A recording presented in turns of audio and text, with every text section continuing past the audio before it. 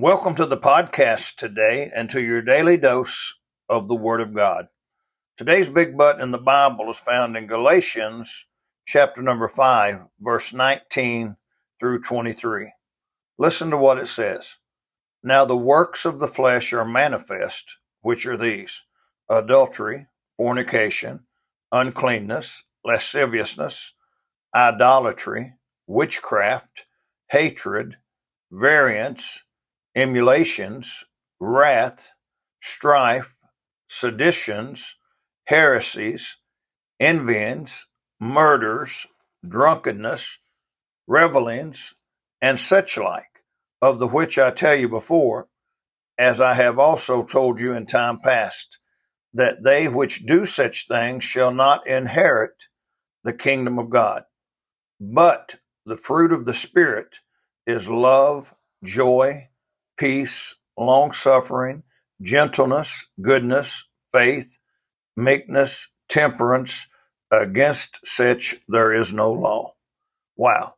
Paul gives us a big list of things that are the works of the flesh. This is an ugly list of sensual and sexual sins, of religious sins and social sins and personal sins. Wow. There are lots of things in those verses that Paul talks about. Then he tells us in verse 21 that they which do such things shall not inherit the kingdom of God. Notice he said which do such things.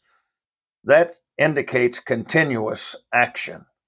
It's so sad that today that so many people who call themselves Christians do the things Paul mentioned with no regard for what the Word of God says. It's sad that people do not believe the Word of God. Paul was very plain and direct when he told them that they which do these things shall not inherit the kingdom of God. But boy, I like the big but. Thank God for the big but in verse 22 that says, but the fruit of the Spirit, capital S, is love, joy, peace, long-suffering, gentleness, goodness, faith, meekness, temperance. Against such there is no law.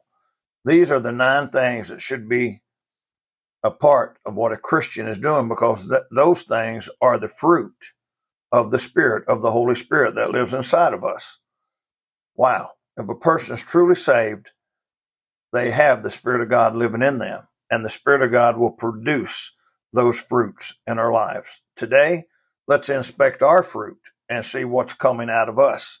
Some people might be shocked to realize that they're producing fruit that's not becoming of a Christian. May God bless you today.